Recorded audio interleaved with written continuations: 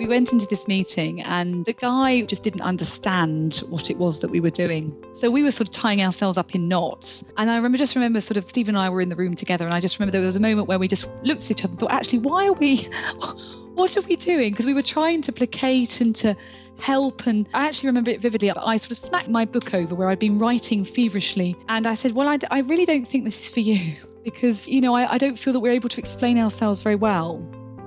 I want to mention that today's podcast is brought to you by Eurex Exchange. And if you go to their website, you can find out how volatility derivatives can help you manage your equity portfolio. This is Natasha Reeve-Gray, co-founder of Altis Partners, and you are listening to Top Traders Unplugged. Welcome back to Top Traders Unplugged, where the best traders in the world come to share their experiences, their successes, and their failures. Let's rejoin the conversation with your host, veteran hedge fund manager, Niels Kastrup-Larsen.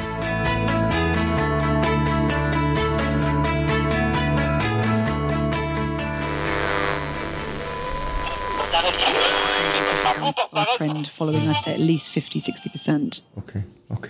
Now you have another thing, and we've already talked a little bit about it, but I wrote it down as a point I wanted to dive into a little bit more. And that's the whole thing about portfolio construction, which really is a very important point, but often gets maybe overlooked when people talk about simple entries, simple exits, and a basic position sizing in between. You mentioned the systems are adaptive.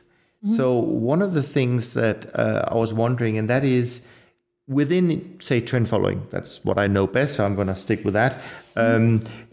Often you can either develop models that have a certain fixed parameter set, it could be a 30-day break up or down or whatever it might be. But am I right in understanding that your adaptiveness is part of that, is that it will also pick the underlying models that has the best parameter sets for the current environment, or for the what you expect to be the environment, so to speak? Is it that adaptive? No. Well, no, yes and no. So yes, that's kind of the goal. Okay. But I think I mentioned before, it's very difficult to. It's really it's the timing. It's very difficult, and so you need a lot of data to be able to decide that. So it's a very slow learning process. It's not rapid, because otherwise you do fit to the noise essentially, and you fit. So it is, but you're right in saying that, yes, I mean, I suppose, theoretically, if you had different length of trend indicators or whatever it is that we're looking at, is, the weighting, if there was a particular set that did better than others, and yes, over time they would be predominant and they would have the most influence on the forecast. Yes, absolutely. Okay. In terms of, you mentioned sort of the risk budget overall, you said there's a hard stop at 35% margin to equity. Yeah. But in terms of sort of other constraints, meaning not to get, all risk in one market or all risk in one small group of markets or anything like that, are there anything there inside the sort of the portfolio construction that can keep you, away from over-concentration in one way or the other? Yep, there is, but it's not an arbitrary constraint. Okay. And perhaps it would be easier if I sort of described what can happen and what sort of the optimizer sort of goes through. So essentially, when it's considering, the optimizer is considering the combination of all this information, all these different markets. And obviously we know where we are yesterday. We have our existing positions. Right. And we've got our forecasts, and we've got our uncertainties around those forecasts. We've got our volatility measures. We know correlation, transaction cost. There's a whole host of things that we measure, and essentially, and this describes the ever-changing sort of landscape, if you like, of the portfolio. So what we do is the optimizer says, well, what's my expected portfolio benefit per lot, if you like, for each of different combinations. So let's take a scenario where it wants to buy 10 lots of corn, for example, and it explores and it looks at it. I'm going to try and break it down very simplistically, but so it would say, okay, so my forecast is positive, and I'm going to explore buying 10. Therefore, my return expectation is positive, which is good. My risk, I have a risk associated with taking that position on. So obviously that's a negative. That goes against that. Transaction costs are always negative, and that adds up too. And then it also has a sort of diversification measure, which is the importance of the correlation, if you like, between things. And what that says is, well, how diversified does it give? Does it give a benefit to the portfolio by actually taking these lots on? Sure. And that, let's say in this example, because it is commodity and it does move differently, that it would be positive. So that trade would be definitely taken, essentially. Now it goes through this iteration all the way up. Let's say it's gone all the way up from 10 to 99. Now it's looking at 100, because all the way through it's had a positive net benefit to the portfolio. And it's the important thing here is it's not the return on that individual position; it's the benefit to the portfolio of that taking that order. Yeah. So now we're at 100 lots of corn. Of course, it's all looking very rosy because you've actually got more diversification, because actually 10 lots of corn probably won't buy you very much. Sure. And it'll take that position and explores this. I'm not going to make this really boring, carry on all the way up. That's fine. But let's take a crazy one. Let's say it wants to buy 1,000 lots of corn, and it's explored to a point where it goes, now I've still got a positive return expectation because I believe in my forecast, obviously. Sure. The risk is increased, not unproportionately per se, given the measure here, for example, transaction costs. And of course, diversification's gone, because you no longer it's now too concentrated in one thing. And forget the name for a second, because we're just looking at price. And so it won't take that position. And that is the sort of integrated risk approach that is effectively, by using sort of the investment objective of maximizing the client portfolio over the long term, long sentence, but in other words, geometric mean maximization. And that's really the function of the investment, the objective function inputs, which is all those things I talked about: the forecasting of the price, the existing positions from yesterday, the forecast over the multiple time horizons, the transaction costs. All these things go in to build that sort of logic, if you like, in the optimizer. So yes, it does, but it doesn't have someone saying, right, you can only have 50 lots of corn, or you can only have 30% in equities. Sure. And the reason we don't believe in that is that, well, the truth is, what is gold? Is it a commodity or is it a financial? Sure. So if you label it becomes a different thing. I think I think many people are perhaps not doing it this way, but they'd certainly look across the portfolio and look at the correlations. Yeah. No, that's very true. Now, just a last question on sort of the portfolio and the markets and the diversification. Given the fact that you have experience with managing a large amount of money, given the fact that what we see and have seen in terms of some markets becoming perhaps less liquid in certain areas at least, if investors were to ask you, so what's your capacity based on your current methodology? What do you say to them? What do you think is the capacity of a strategy like this, which is a bit different? Yeah, it's a good question. I mean, because we're so diversified, I mean, we're not really not sort of we can take we can take positions on in a way, but it's so diversified that we have very small rebalancing orders daily, really. But we used to have a joke that actually milk was the most liquid contract that we traded, but that's just very poor bad taste. But actually, it's oats is the most illiquid market we trade. I mean, the truth is, there are a certain point where if you take money in, the impact or the benefit to the portfolio is just not going to be there.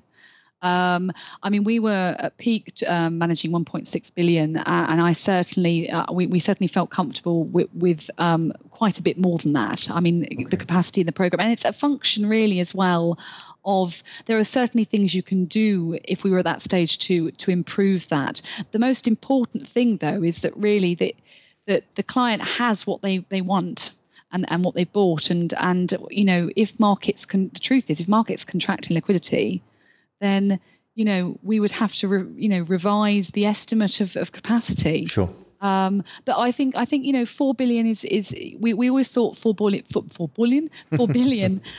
was the right was sort of there. But again, we'd have to sort of see. I mean, markets have become so much more liquid when we first started. And when we first started, we were sort of saying. In fact, I think Winton, when we first started, was saying sort of 400 million capacity, or right. And we were estimating about the same. So, and that was the case then, essentially. And I haven't really answered the question. No, that's fine. No, that's absolutely fine. Let's shift gear and talk about another important topic, which is the risk management, which we've already touched upon a little bit. But I just had a couple of things I wanted to hear your opinion about. First of all, do you have a particular way of defining risk in the way you look at it, by the way? I mean, some people look at, VAR, standard deviation, margin to equity. I mean, is there anything where you say, we found this to be the most accurate way of defining risk? We look at it each one has its flaws. We look at it on a margin to equity basis. Okay. But again, you can have a situation, particularly in the currencies, where you're not seeing the true picture. But, as long as you're mindful of that, that's how we've always disclosed it. We certainly obviously disclose standard deviation to our clients, etc. Sure. We look at that, but I mean, in terms of risk, that's how we or exposures. That's how we look at it. Yeah. I want to do something different that I may have done it before, but not very often, and that is I want to ask you a question that one of my listeners actually emailed me. Because I thought it was relevant. Yeah, I know you don't do this, so it's going to be even more interesting to ask you this question. Okay. But I'm sure you can answer it just as fine. But it is from a gentleman called Ajes, who had a question which is, I think, a relevant question. And he writes, most of the guests say that they target a particular volatility or particular return. I do not understand how this is done in practice, as the future is unknown and uncertain. Do you know, from your experience, how firms, when they say we target 15% volatility, do you have a nice way of explaining how you think they do this? Well, we don't. So that's a good question. I mean, I think everybody will probably do it differently. I mean, we've built a very simple trend beta system actually that is targeted, and all we do is we adjust the risk. Within you can't. It's very difficult to get it on the line all the time. Sure. But we do it by looking at the volatility over a period and then adjusting according to positions essentially. Yeah. So I would expect that most people who target volatility are doing some form of assessment of obviously the market volatility and then sizing their positions by the volatility. Sure. To achieve a portfolio level. Sure. And I would add to that obviously the back testing plays an important role here because a lot of that comes from really your expected volatility of your portfolio will come from all the tests you've done based on your the way the systems operate and the risk you take. But I thought it was a good question, and I appreciate your answer. In terms of another thing I wanted just to ask a little bit about, and that's correlations. How does correlation play a part in your portfolio? Because my guess is, and you should never really state what you are guessing, but my guess is that it could, because you look at everything not by sector but as the whole portfolio. I would imagine that some of your portfolio is probably skewed towards the less correlated markets in that sense, which we know are not the financials. But I wanted you to expand on that if you would.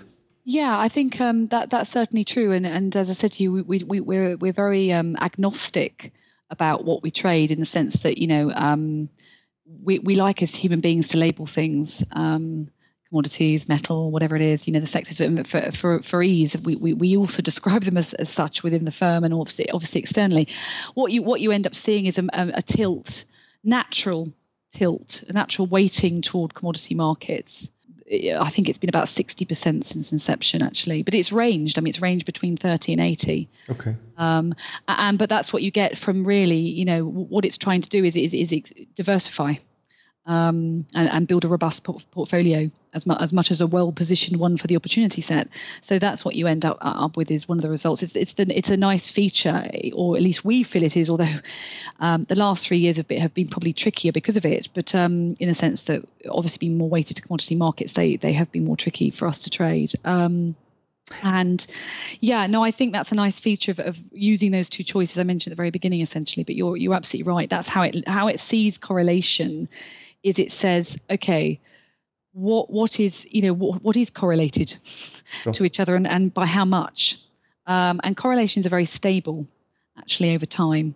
So, you can build a good picture, and whilst you can get different information from the return forecast, the trick is to sort of make sure that they what you don't want with an optimization or approach is that you have a very stable, or not stable, sorry, a very highly correlated couple of markets, sure. And then your forecasts are completely different, and then you overload up on them, because that's exactly what would happen. So we have to refine that process in some way, shape or form, and we do that by bringing those markets that are more highly correlated together historically, so stable correlation, by refining those or moderating those forecasts down to prevent this. But essentially what happens is that you end up with you are allocating to a more diverse set.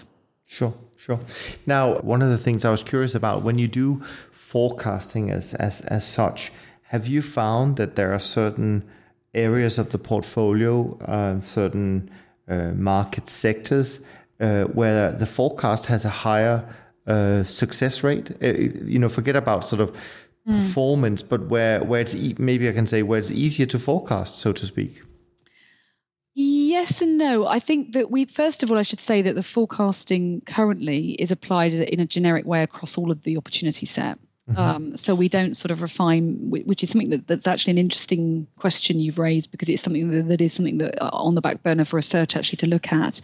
I think you can certainly see stronger forecasts, when there's been, a lot of, a nice strong trend, for example. Sure. And of course, when things are more volatile or they sort of sideways, you can see that the forecasts are just non-directional and there's more uncertainty surrounding them, essentially. But no, we haven't looked per se, as I said to you, because we don't think about it in that way. Trying to tune forecasts to a market or indeed a sector, therein lies fitting to some degree. Although I'm not saying that's the wrong thing to do, and indeed it's something that we want to look at. But the approach that we apply, as I said to you, is generic across them all at the minute. Sure.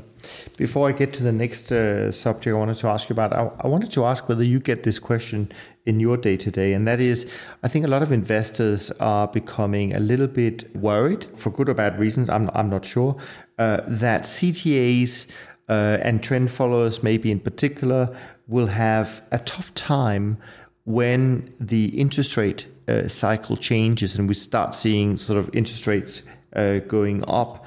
I think some managers, probably more in the shorter term space, have made that case, because of the cost of carry that we may have to be, for being short these instruments. And also, I guess, because classical trend followers have made a lot of money in the interest rate cycle going down. Did you get this question? Is there any concern being raised towards sort of you when you talk to investors? No, we don't. We haven't actually. I mean, the truth is the low interest rate environment has, in fact, let's start even before then. A high interest rate environment before the lower interest rate environment has flatters all returns. I mean, it is easier. And certainly, as I said to you, it flatters people's returns across the board, regardless of what you do. I mean, we haven't been asked that question particularly. We try to. I mean, going back to the point of making a lot of money from interest rates, yes, we all have. I mean, that's one of the goals. When you're refining or enhancing your program, is one of the things that we want to do is make sure there's no particular reliance upon the history. Sure. So what we do is make sure that we're not just, essentially, if you build the system with inbuilt assumptions about how history is played out, when the future comes along and it's very slightly different, it's going to underperform. So that's kind of the point of what we try and do is not have a particular reliance on a feature. Which comes across obviously with a generic forecasting, et cetera. So we are less concerned about that. I think certainly with the portfolio approach, we like to think that we're not going to be subject to one sort of event. It will certainly impact us, I'm sure, but in which way I can't answer. It's very difficult, essentially. Sure. I want to talk a little bit about drawdowns, because as you mentioned as well, that, for our style of trading, we are most of the time in some kind of drawdown because we happen to define drawdown as anything below the last peak, which I think equity investors did well in not defining that way, so they never really bring it up. Yeah, I was going to ask, what kind of drawdowns do you expect? Meaning, and I don't mean in terms of absolute numbers, but in order to give investors a level of expected sort of return and volatility, then drawdowns creeps into that. And I wonder whether you have found a good way of setting those expectations, I guess is the question. Some people say, X times monthly standard deviation is what you expect, or should expect. How do you deal with that in terms of setting expectations for investors? I think it's helped to have a 15-year track record with quite a few drawdowns in it. Sure. You can certainly point to that, and you've lived and breathed them. I mean, the truth is, the longer you're in business, the larger your drawdown's going to be, statistically speaking. Sure. So we're very comfortable talking about it because we have them. I mean, what goes hand in hand with with a more volatile program. Now, I mentioned we don't target volatility. Right.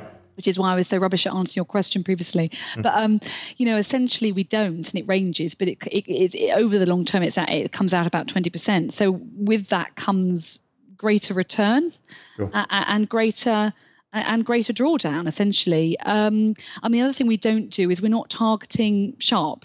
In terms of the portfolio, we're maximizing the growth of a portfolio, not to be confused with maximizing risk. Sure. The beauty of using geometric mean maximization is what you're trying to do is correctly use the right amount of risk for the to make the most return, essentially. So you with that approach therein, you can have if we were targeting sharp, we could probably cut the drawdown, but we'd also cut the return. Yeah. Now, you mentioned that you've been in a lot of drawdowns. I work for a firm that has been into many, many drawdowns as well. I don't know someone that doesn't work for a firm that's been in a few drawdowns. Exactly. Except maybe Long-Term Capital and Bernie Madoff. It just springs to mind there. But anyways, the emotional roller coaster that these drawdowns, and you already mentioned that sort of on a personal level, but I want to tap into your experience dealing with investors and on this particular point. How do we as an industry, how do we as individual firms, how do we help investors deal with that emotional roller coaster as well, so that they don't end up redeeming at the wrong time? Yeah, I mean, a lot of our investors are specialist CTA investors. Right. They are very good at understanding what it is they're very good at understanding what it is that they are buying, essentially. Sure. But there's the people behind there that might be managing the firms or as part of the investment committee that don't. And I think that you have that problem. Whatever you do, you're going to have them go, well, I don't understand this. This is just too steep a drawdown and we need to get out.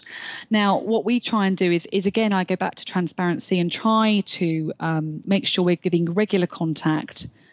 We do WebExes where we show the portfolio exposures and the forecasting down to instrument level. Sure. And we're not afraid of giving that out. Again, we're a 95% managed account business, so it's very transparent in that respect as well. Sure. I think it's all about really connecting and educating. I mean, we've had some really pretty cross people. But generally they're cross with us, if you know what I mean, as opposed to just cross at us, actually. Right. And maybe that's because of the length of the time of they've been with us. I'm sure you're in the same position. Some of our investors have been with us over an average of 10 years. Yeah. So that helps. And the other thing I think that helps is in the very beginning. I think I would advise don't sell the product. Just tell them the facts. Because they're generally bright people and they can make their own minds up in the sense that we used to talk about the drawdowns. We would say, well, this is what you can experience from the very beginning. And you still need to say that all the way through, because actually the one thing I have learned is that you don't really know your investor until you and in fact, they don't even know you until you go through your first drawdown together. It sounds again a bit like a marriage. No, it's true. It's true. Yeah, it's very true. Yeah, no, it is a difficult thing and to deal with. Now, in terms of research, I know you're not on the research side, and I'm not on the research side. So, I'm not trying to try and get into sort of the nitty-gritty of things. But research is often driven by sort of the questions we ask ourselves. And so I was wondering, when you look at your sort of research team at the moment, what's the conversations like? What areas do you find interesting to look into? So something that we've done post the adaptive forecasting, which went in last May, is we started looking at factors that push portfolios around. And that was really interesting, and actually culminated in a release a couple of weeks ago, actually called, it's a very, very catchy name, adaptive factor-based forecasting. Very catchy. They're very good at coming up with these very good names that are just lovely. No, that was really interesting, because what we know, obviously through correlation, is that there are definitely factors that push the portfolio, and nothing's independent, for want of a better term. And we started looking at that. I think it was quarter 3 last year. Sure. And as always with these things, it evolved into what we thought we would achieve was finding a way of forecasting in a more simple fashion, rather than the individual markets, but actually forecasting the factors and actually driving that to produce the sort of the portfolio construction. And what we found was that we lost. It actually built some really nice features. It built a really nice sort of diversified portfolio, a better risk adjusted, or not risk adjusted, but risk managed portfolio underlying, which was really attractive. But we lost in the Sharpe ratio, so we lost in return. So they sort of scratched their heads and did a bit of thinking and looked at it again and discovered that in some way they were losing the information that the idiosyncratic behaviour of the individual constituents gave us. So there was some information there that we were just losing, which contributed to the loss of return. So what they did was they actually said, well, look, rather than just using these sort of factors, let's bring the sort of portfolio, I've described it before, where they sort of refined the forecast made in highly correlated pockets of markets, so that actually then if they are highly correlated, and because historically correlation is very stable, so it's actually a better measure in some respects than for the forecasts we make, because it's more certain. Sure. If you know that, then if your forecasts are different, then what you want to do is actually bring them in line in those sets of markets which are highly correlated historically and obviously ongoing. So that is a way of still bringing out the factor or the things that are pushing the portfolio around without losing the information. So that's something that we've looked at, and there'll be a part 2 to that, actually, because that resulted, whilst it was sort of initially the sort of forecasting part, it ended up being sort of more the correlation and the portfolio management element of it, and they're certainly going to go back at a later stage and look at the forecasting and factors, again. But at the minute, I think they're looking at better ways of forecasting liquidity and costs in the market, because actually the cost is very important to us. It's a very early on in the process. Essentially, we have to make an assessment about how much it's going to cost us to those 10 lots of corn I mentioned, 100 lots of corn. How much is it going to cost, because it impacts what you do and your decision making process. So yeah, there's as I said, we only ever work on 2 things at any one time because we have to. We have to be focused. But yeah, we love looking at stuff that we have to make an assessment, essentially, and this is the commerciality around it of what benefit will it bring. And it's a really tough thing to estimate, because of course you don't know. If you knew at the beginning, it'd be very easy. Research would be just a very easy thing, but you don't often. And also we have to make an assessment of how long it's going to take us and the resource that we need, not only just in maybe new data, or it could be team members, whatever it might be. And that all contributes together to form one weighting and essentially what happens is that those that are top weighted will just get worked on. And that's the top 2. But yeah, it's been some interesting work this year, actually, or last year I should say. Sure. You mentioned the word focus a few times, which is really important. Do you know what it stands for? Do I know what focus stands for? I'm going to spare you for that, but I was told that follow one course until success. That was really the definition. That's very good. I like that. Of focus. A question I get from the listeners from time to time, and maybe it's not something that you use specifically, but I think maybe generically you have some opinion about, and that is when people hear about systematic traders and they have all these models and they work, in a big box, so to speak, it can be quite overwhelming to think about it. And so a question I often get is really, how do you know or how do you detect if a certain model stops working? Do you have any view on that? Yeah, I mean, it's very difficult, isn't it? Because, this comes back to sort of my generic sort of overfitting to the past question. Right. Every time, we enhance the program, I mean, obviously, it's just like any other systematic CTA with a research team, we'll do the same thing. We're very sterile with what we do, blah, blah, blah, out of sample data. We don't reveal the truth until the very end of the process, because then you have to make a decision. Yeah. And that's the point where you're fitting essentially to some degree. Every time you either do something or indeed you don't do something, you are making a decision based on, what you know from history, essentially. So I think it's very difficult to make that call. I think you can certainly see. I mean, we try to make sure that the indicators that we have are completely independent and not overlapping, and that helps, because previously we would have had more overlapping and less independent indicators way back in the past. So I think that sort of cleans things up to some degree. In terms of whether we make a decision of taking something out or not, it really depends on the level of its contribution, I suppose, within the portfolio. It's a difficult question to answer, because it will depend on the data, I think, and it will depend on the length of data time you've got. I mean, clearly, if you have an indicator that just has not produced, i.e. the error around it is just so large that it's just not, it's got a zero weighting. Right. It stayed like that for, let's say 3-5 years, then you've got a question. Sure. But if it has a zero weighting, it's also not doing anything that's damaging. All you're doing is you've got a system that's slightly more complex, which is not necessarily good or bad, but No, that's very true. That's very true.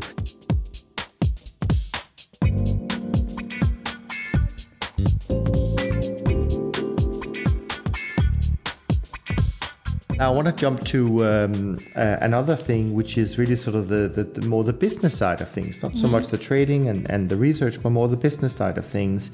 And in terms of the business side, something that we often see in our business is that firms, they start young, and we're hungry, and as you mentioned earlier, which I concur with, we're all a bit naive how difficult it's going to be, but we get started. And then comes the success for some at least, and certainly in your case, and the growth phase. Now, in a sense, where you are kind of doing a rejuvenation or new growth phase again, how do you use all of that experience from the first time around? How do you use that to your advantage today? Yeah, I think it speaks to some of the stuff we've spoken about, things that I think we didn't do as well as we could have done. I mean, certainly I feel older and wiser. Actually, do I feel older? I feel older.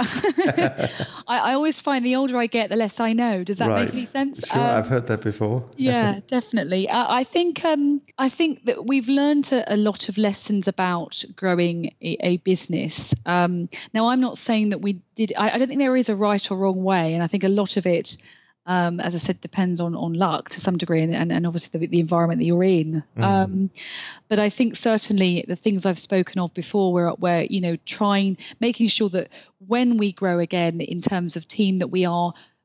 I think one of the other important things, actually, I didn't mention with regards to team that is important, is you hire for what you need, not only today but for the next 12 to 18 months. Don't go and hire someone that manages. 100 people in a great big FTSE 100 company, because if you are not that great big FTSE 100 company, and they're going to struggle, because it's not what they do. So I think it's about really being very clear strategically. I think we've always been that way, actually, but I think being very clear strategically about the business and the direction. And I don't think you can go super long term with that necessarily. I think you have to think in the next sort of 12 months and position yourself accordingly. I think the hiring process could always be improved. Certainly from our perspective, it can be and has been from experience, actually. I mean, I remember when we hired our first employee was hired. In fact, my husband did recruitment historically, and he wasn't even in that role, and he sort of did recruitment for us and found a fantastic developer. Mm-hmm. And he was our first employee. And I think we interviewed him in a pub. He didn't drink, actually, which we thought was very suspicious. But then we've discovered that lots of people that develop don't drink. But yes, no, that was, I mean, it's very different now. And I'm not saying that was wrong. I think that was perfectly right for then. Yeah. I just think you have to adjust your process depending on where you are. And it is process. Everything with business is process driven and consistency. And you just have to think very carefully about whether it's relevant, because, these amazing textbooks and, everything can tell you how to do it. But ultimately, you have to adjust it to your style, I think. Otherwise, you lose the culture as well, which is important. Absolutely. A little bit related to that, but I'm going to try and phrase it maybe a little bit more elegant. And that is, so also when you start as a firm and you're hungry and you have very little to lose. I mean, you said you started out with 1.2 million and you were down to 200,000 very quickly. So in the bigger scheme of things, there is less to lose. So you have a certain mindset, a certain risk tolerance, a certain risk appetite maybe. Mm-hmm. And then you have this huge success and you became very large in the business. And I'm just curious, thinking back, did that change your mindset at the time? Meaning what we've seen with other firms, at least, is that they become less volatile. They seek less volatility in their returns, maybe. Mm. When I look at your track record, I don't see evidence of that necessarily, but more the mindset, actually. Do you feel that you changed as a consequence of your success? I think we must have done. I mean, just speaking of the volatility, we don't believe. Well, first of all, obviously we don't target, as I've mentioned before. But I mean, we deliver a program to some very loyal clients, and that's it. There's no compromise on that. And actually, this is how we manage our money. I mean, our money's in our own vehicle, and I wouldn't want it any other way. So to that. And if you want to do a low volatility program, then we'll launch one, or you put half the amount of money in, or whatever it is. I think that would be our mindset. I do think we probably changed. I think for the good and the bad in some respects. I think I do remember. I hope you won't mind me telling a story. No, I do. I love stories. Oh, do you? Oh, I've got loads of those. I remember being in meetings and feeling. Always wanting to sort of being very keen to try and relay how great we thought we were, but what we had. Sure. So very much sort of subservient. It's not quite the right term I'm looking for, but more that style, I think. And then I do remember we got to, I think we just made $1 billion. Right. Which was just mind-boggling, sure. And not made $1 billion. Sorry, got to $1 billion. And we went into this meeting, and it was in Europe. So I'm going to keep it very generic, very wide here. Sure. And the guy was very, very rude, and I suppose probably when I say rude, actually maybe not rude, just didn't understand what it was that we were doing. Went on about actually how much leverage we were buying in the markets, but of course the futures, it's kind of a difficult question to answer because of course it is naturally leveraged. Yeah. So we were sort of tying ourselves up in knots, and I remember sort of Steve and I were in the room together, and I just remember there was a moment where we just looked at each other and thought, actually, why are we? Right. What are we doing? Because we were trying to placate and to help, and we just sort of went, and I actually remember it vividly. I not slammed, that sounds really rude, but I sort of smacked my book over where I'd been writing feverishly. Yeah. And I said, well, I really don't think this is for you. Right. Because, I don't feel that we're able to explain ourselves very well. And it was a very interesting thing because the meeting changed completely and he was lovely. Yeah. And we had the most amazing meeting, which is the only time I can imagine that happening. Sure. But I think that maybe for a minute we just went, well, actually, why are we, this is crazy. We're obviously not doing a good job of explaining it to him. And actually, maybe we shouldn't be here in the sense that he doesn't understand it, therefore it's not for him. And that was a moment where I think we would never have done that before. We would have probably muddled on through and then made a very poor impression. But it's interesting you say that. I mean, I love the story. Thanks for sharing. Mm. And because I think that it's about being authentic, isn't it? I mean, being who you really are and not trying to change and try and be someone that you're not just because you're bigger. Doesn't mean necessarily that you should act like people or firms that are much bigger. You should just be yourself. That's what people buy. It's hard. Exactly. It is very hard, and it's so difficult sometimes just to be yourself. Well, our industry idolizes people. Sure. And I don't think that's a bad thing because I think you need them. I mean, I certainly look up to many. Sure. I think we've been really lucky. One of my partners, in fact, all of them are lovely, but Spish in particular is, as I said, he's the sort of the original brains behind it, although there's a team around him now. But he is a very calm and considered person. He's not an ego, the obvious ego. I'm not saying he doesn't have one, but he's not the obvious ego, and he doesn't have tantrums. And it's very valuable, actually. That, I mean, there's some the negative aspect of it is that I respond and feel very as I said to you at the very beginning, every time there's a negative return, I'm like, ow. Yeah. He's so long term. He sees things just in a very different way. So for him, it's not like that. And that can be frustrating because, of course, you want him to sometimes respond in that way. But no, and I think that's been very good for us, actually, for the research team to see that, rather than having someone that's sort of, bouncing off the walls when everything's great and then also, cutting their wrists when it's not. Sure. No, absolutely. Just one more comment on stories and why I think they're lovely and why they're so important. And that is, the reality is our brains are not wired to remember PowerPoint presentations, but they're actually wired to remember stories. That's how history was passed down through thousands of years. So I think the more stories we can tell, the better. There's a bigger chance that people will remember them. Anyways, back to sort of the last few questions here. What do you see as your biggest challenge today, where you are, where the industry is, where the market has been? What do you see as the biggest challenge right now? I think our industry as a whole doesn't do a great job, or sorry, that's not right, could do a much better job of helping people understand what we do. I think that's a big challenge for us all to contribute to that. I think we shouldn't bury our heads in the sand. We are in a maturing industry. Sure. And the fee pressure that we've seen, and it's not just managed futures, it's hedge funds in general. I think that that's part of that, and I think that's challenging because there's a point at which, when you are a sophisticated CTA and you believe you're delivering alpha for your clients, you need a research team. You need to pay for that research team, and ultimately you need fees to pay for that research team. So I think it's crazy to say, well, you can get that because we're not going to have any fees, or we're going to have a flat management fee. I don't think that's possible for these types of products. And it will be Darwinian in that sense, I feel. So I do, but I also think there is room for these new. Because I think there is a simple trend following approach. 3 different timed moving averages, for example, can capture trends. So where's the rocket science in that? And I think that could be part of a solution for certain people. So I suppose it's a challenge because we're in a sort of status where it's been horrible.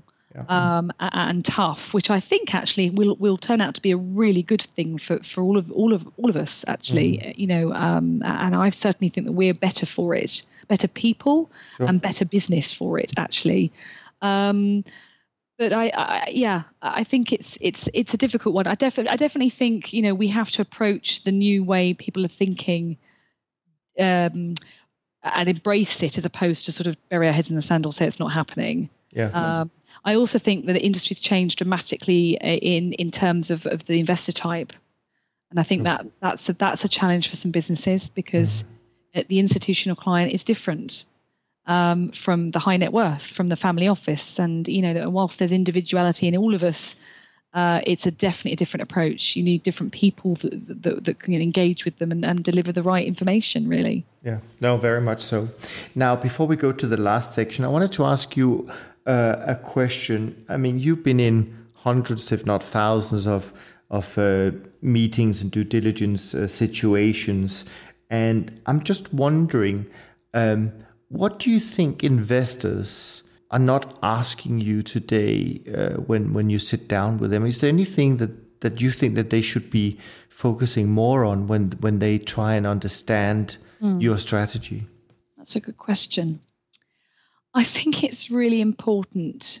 Well, let's separate the two things. So Sure. about the product, I think they should ask for examples of where, we try to describe our performance drivers, and I think, asking for examples of that and then getting someone to actually display it and show them, and at regular points, I think is important. Sure. I suppose we do that to some degree anyway, but I think it's getting behind getting behind the methodology and really understanding the performance drivers. And I think there's different ways you can do that. And actually, I have to say, I think they do it quite well. Sure. I think as the business, I think I think what the last few years has shown is that actually it's not the strategy risk that is the issue, it's the manager risk. Right. And understanding the makeup of the business, understanding the dynamics of the team.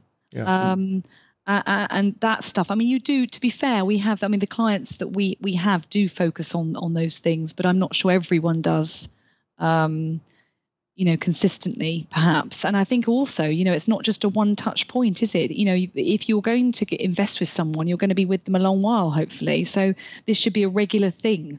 Yeah. And most of our investors do that. They come on site and do all those. I'm sure you have the same thing, but some don't. I know historically that hasn't always been the case. And tapping into that sort of dynamic and the team particularly, and making sure that, because look, we're pretty mediocre in terms of some things that we do as people, and they need to see that you're hiring people that can support the business and us better. In that business. So it's a difficult one. I don't know how Sure. you'd get to that, but that would be important. Sure. Just sort of a spur of the moment question I wanted to hear your opinion or advice about. And I don't want to be biased here because I think that both type of managers play a role. But if I look at a lot of the news, a lot of the investor sort of appetite, there's often this talk about we need to find emerging managers. They're great. They have performed better than older managers. Yet there is a large group of managers, including some firms that you and I know very well, that have been around for a long time, but have seen both the growth phase and the sort of the contraction phase. But they have all this wealth of experience, and they're still innovative. They're still hungry. And want to grow. But it seems that there is sort of this natural bias from investors to a certain degree to want the latest new exciting manager. I do take the point that obviously there is then the point about AUM, and so certain investors can't invest in small managers. I accept that. But there is this natural curiosity. It's like watching Tim Cook at Apple releasing the latest gadget, and we all want it, and I see a little bit of the same.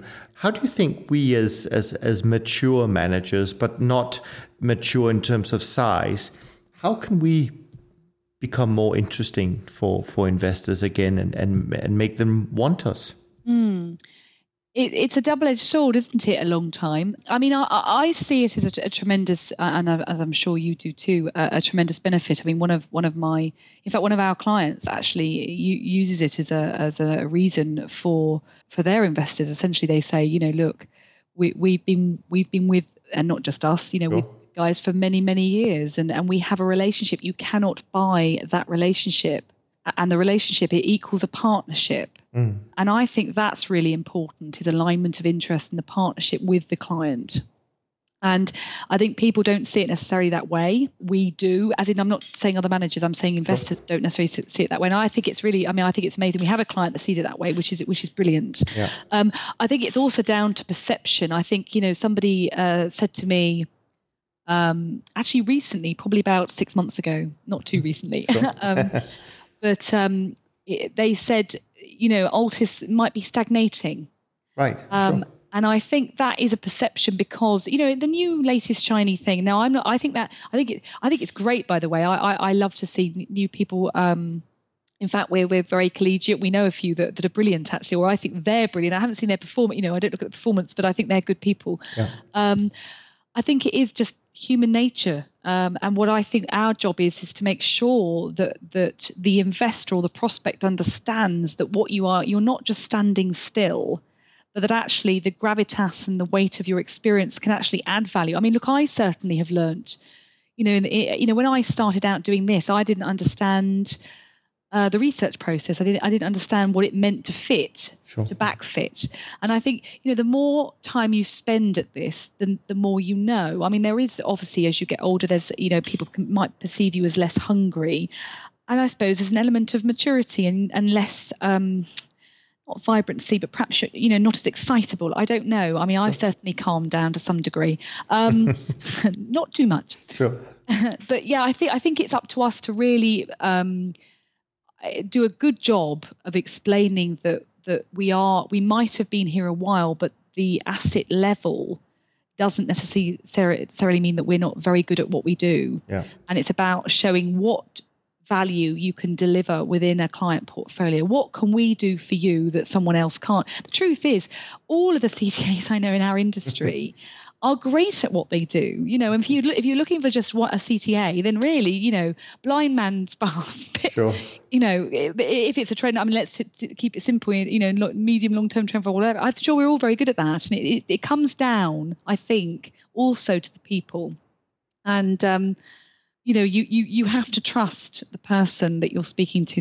It's the only industry that I think is hilarious. That the only industry where you go to an investor, here, you give me your money, and I'm not going to tell you what's going to happen in the future because we don't know. Exactly. And you think, my God, they take a massive risk every single time they do that in that sense. Of course, they do it with all programs, but everybody else is an economist, aren't they? And say, well, we predict that da-da-da-da-da and the interest rate here and the... Yeah. And I just think it's funny, but I haven't really answered your question. I think it's important to show that you are still around, which I think we all do very well, actually, but that we aren't, just because we're slightly longer in the tooth, that we're not innovative. Sure. And maybe that means that there has to be some consolidation. I don't know. Probably true. Yeah, probably true.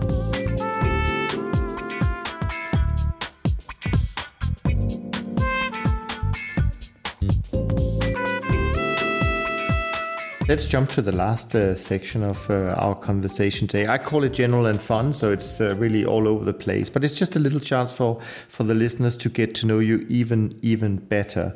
But the first thing is not so much about you as a person, but it's also just based on everything you've learned, everything you've gone through. And I know a lot of the people listening to us today are also, aspiring managers and might look at Altis and say, wow, if we can one day be a firm like that, that would be great. But what advice would you give a new manager today from everything you learned? I would say to them, make sure you have a process with everything that you do and follow it and be consistent and be transparent.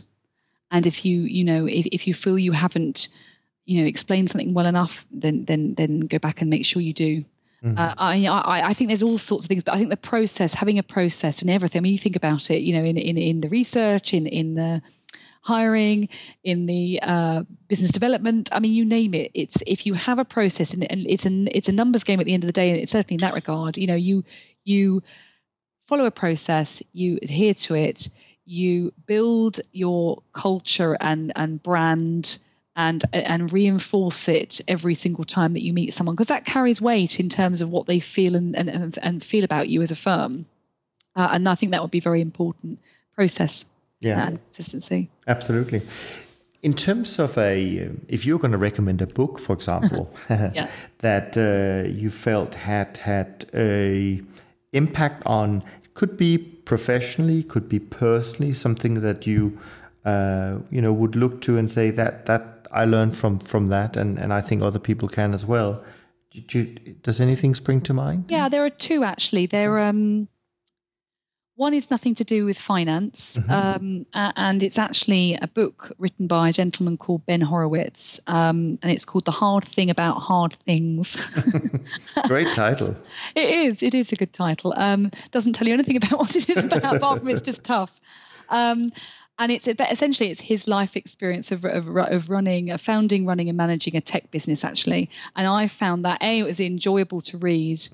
And I found myself chuckling and acknowledging, stuff. And I think it's an entrepreneurial book.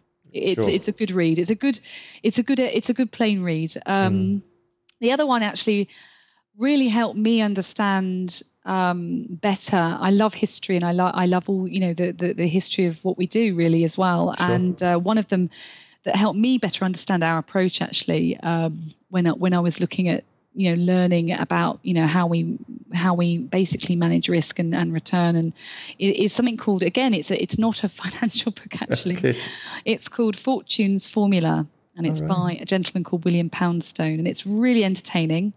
Non-technical biography of the Kelly criterion, which is basically a way to deal with uncertainty that gives the best return for your money without running into kind of bankruptcy. Okay. And that's kind of speaks to what we do actually in the geometric mean maximization. And they're both good books, and I recommend them. That's great. Good stuff. What's a perfect day for you? What does it look like? Do I have to say something to do with our industry? No, it could be waking up and looking at your 4 lovely children. Could be anything. Yeah. I would say probably if I'm not very exciting. I have my 4 lovely boys, and I'm very much in love with them, and that's my perfect day. And you know what? They're growing up super quick. I have a 10, 8, 6, and 3-year-old, and I'm dreading when they don't want to spend time with me. At the minute they do, so I'm making the most of it. Sure, absolutely. And speaking of the children, I wanted to ask you one thing about that, and that is, if you could take one of your skills, and only one, and pass on to your children, what would that be?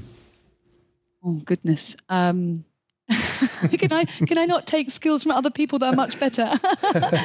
Of course you can. I could. I can do anything I like. Sure, no, exactly. I suppose I think. What could I? What that's? Probably. Well, let me ask you maybe in another way, and that is, what do you think it would be really important for your children to be able to? I wouldn't say necessarily master, but what would be a really important skill for them to have in the world that they're going to grow up in? Okay, so I can answer that easily because it's something that I think I had. Don't believe that there's a word called can't. Right. I don't believe there is, and I never have. So if there's one thing that I can pass on to them, and I think hopefully they're getting it, is that can't doesn't exist. So because it's negative, and I truly believe that if you set your mind towards something and you focus and you learn from your mistakes, that you will get there. That is sound advice. Now, speaking about yourself for a little bit here, is there a fun fact that you could share, something that even the people who know you, could be your partners in Altis, may not know about you? Oh goodness, a fun fact. Mm-hmm. Could be a secret, talent that you've never shared. I don't know. I think I've probably mentioned at the beginning. I was I did art and drama. I love painting and drawing. And unfortunately, if I did do that, I get very absorbed by it. So I would be able to do nothing else. And that's something that I don't usually talk about or share with people, because it's alien to our world, isn't it? Unless people have bought some amazing, beautiful paintings. So yes, that is something that I would love at some stage in my life to go back to and do. I thoroughly enjoy that, particularly drawing people. Sure. You could start by drawing your partners, perhaps, and I could. How about caricatures of them? Yeah, sounds like a good idea.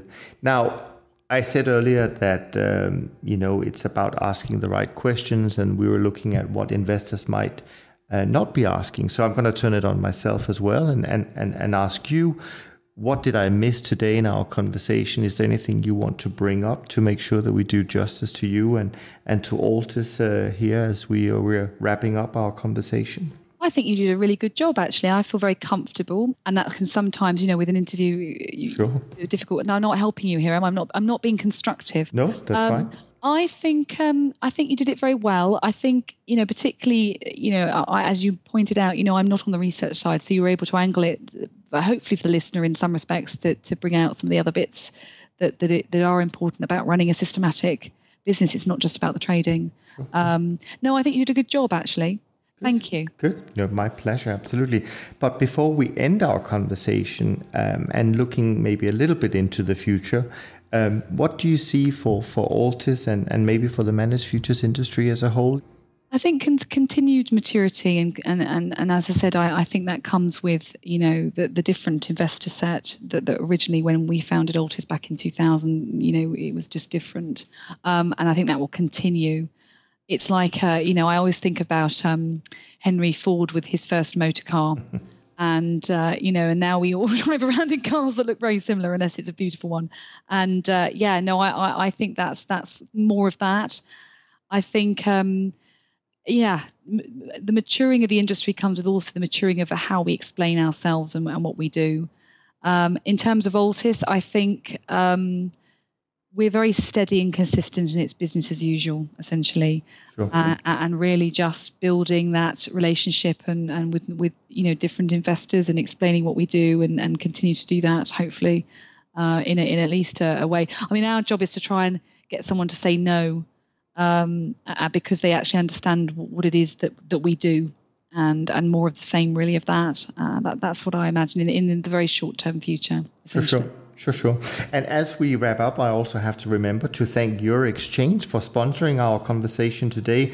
And as many of you know, Your Exchange is the venue of choice for many of the European buy side.